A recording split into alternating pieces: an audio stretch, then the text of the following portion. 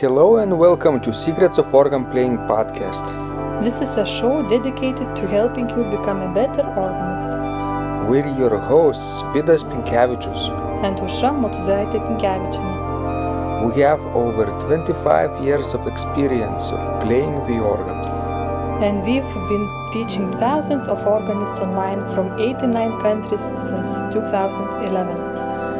So now let's jump in and get started with the podcast for today. We hope you'll enjoy it. Hi guys, this is Vidas. And Aušra. Let's start episode 665 of Secrets of Organ Playing podcast. This question was sent by Bob, and he writes, I was just wondering if articulate legato applies to all keyboards or just organs.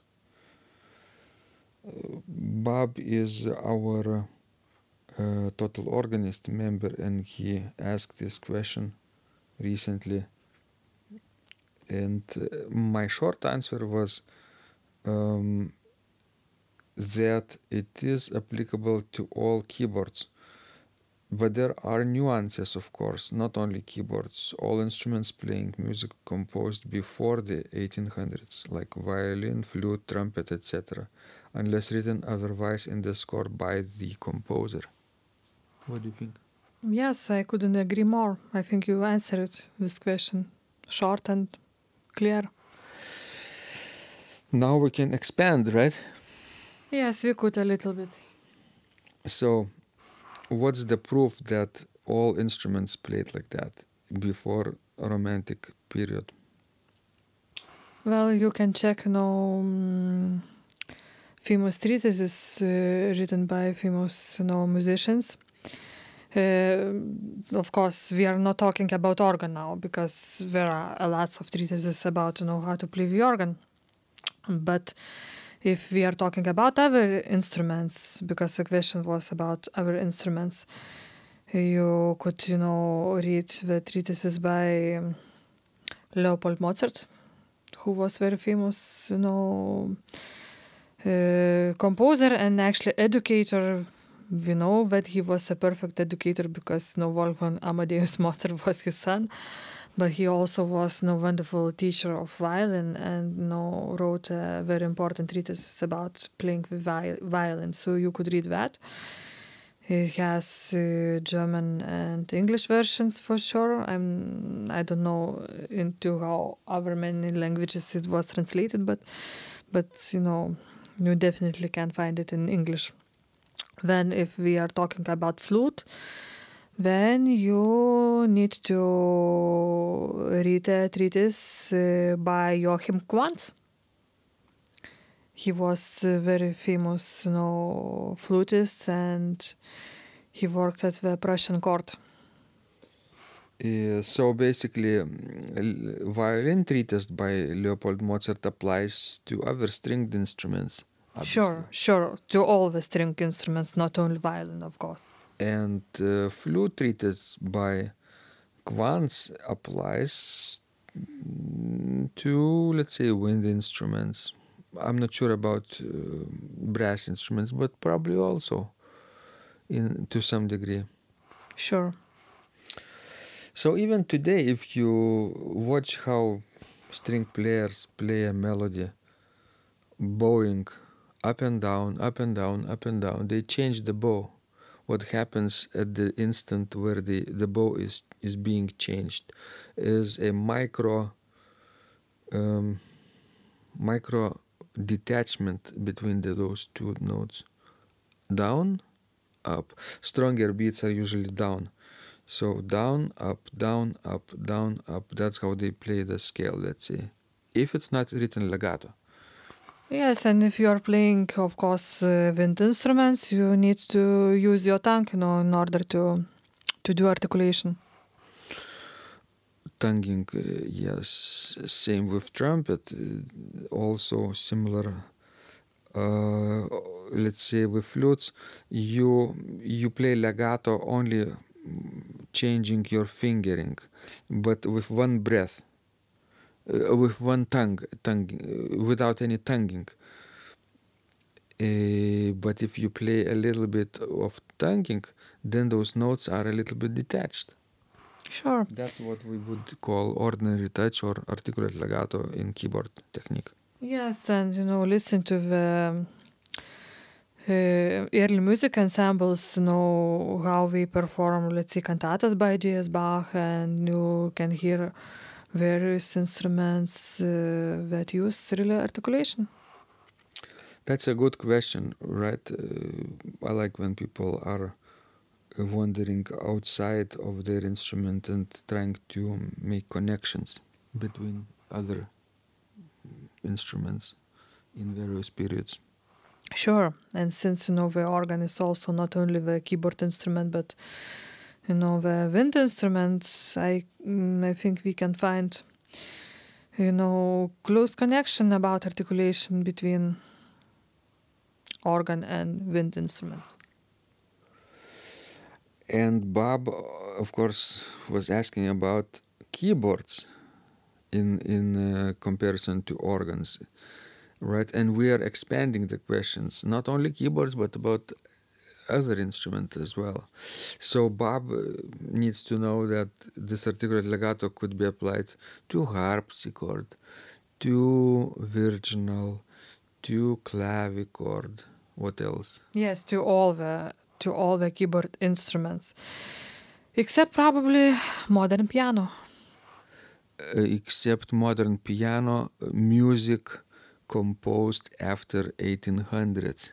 So even playing Mozart, let's say, you could, in certain cases, play with articulation. Yes, Right. definitely, yes. Probably fast passages of 16 notes. Because, this knowledge of articulate legato, it existed until, I would say, Ferenc Liszt. Don't you agree? Mid 19th century. Sure.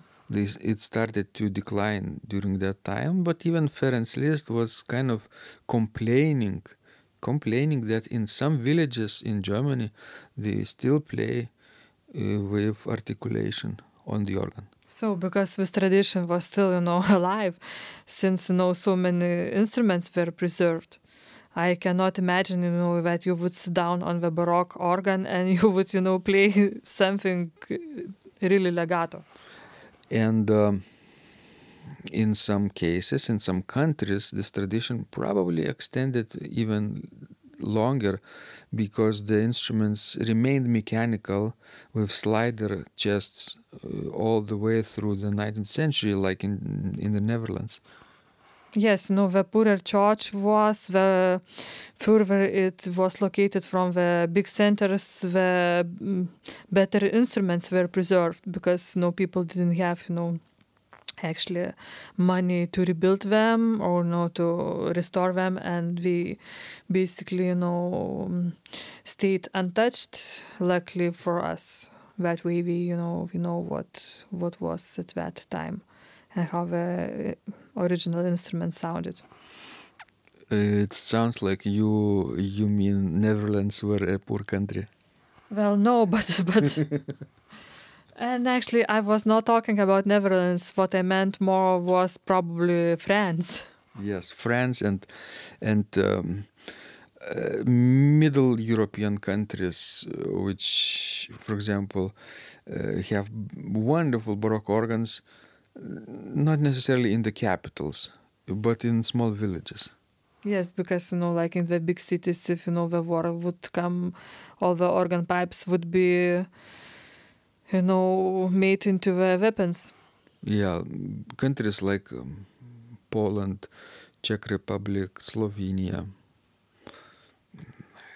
There are amazing instruments to explore and largely unknown to the Western world, but they are getting more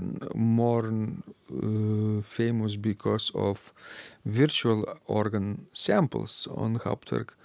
So today you can upload or download those sample sets on your computer and play them on Hauptwerk using realistic sounds from various very exotic countries. And it would be really nice, to go to visit them, those instruments, and to hear how we sound in real surroundings, and to compare if those sample sets are really as good as you thought. What was the first sample set that you discovered, Ausra? Velesovo.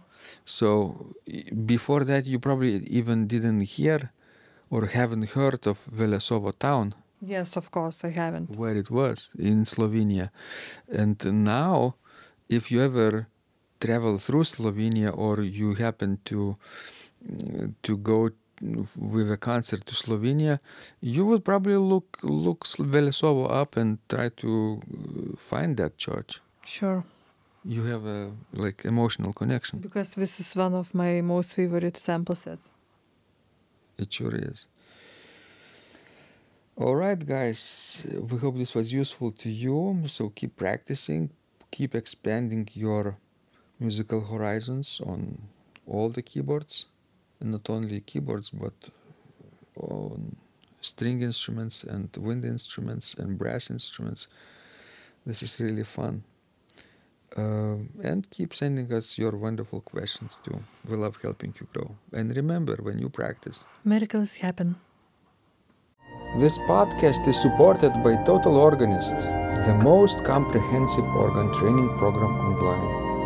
It has hundreds of courses, coaching, and practice materials for every area of organ playing. Thousands of instructional videos and PDFs. You will not find more value anywhere else online.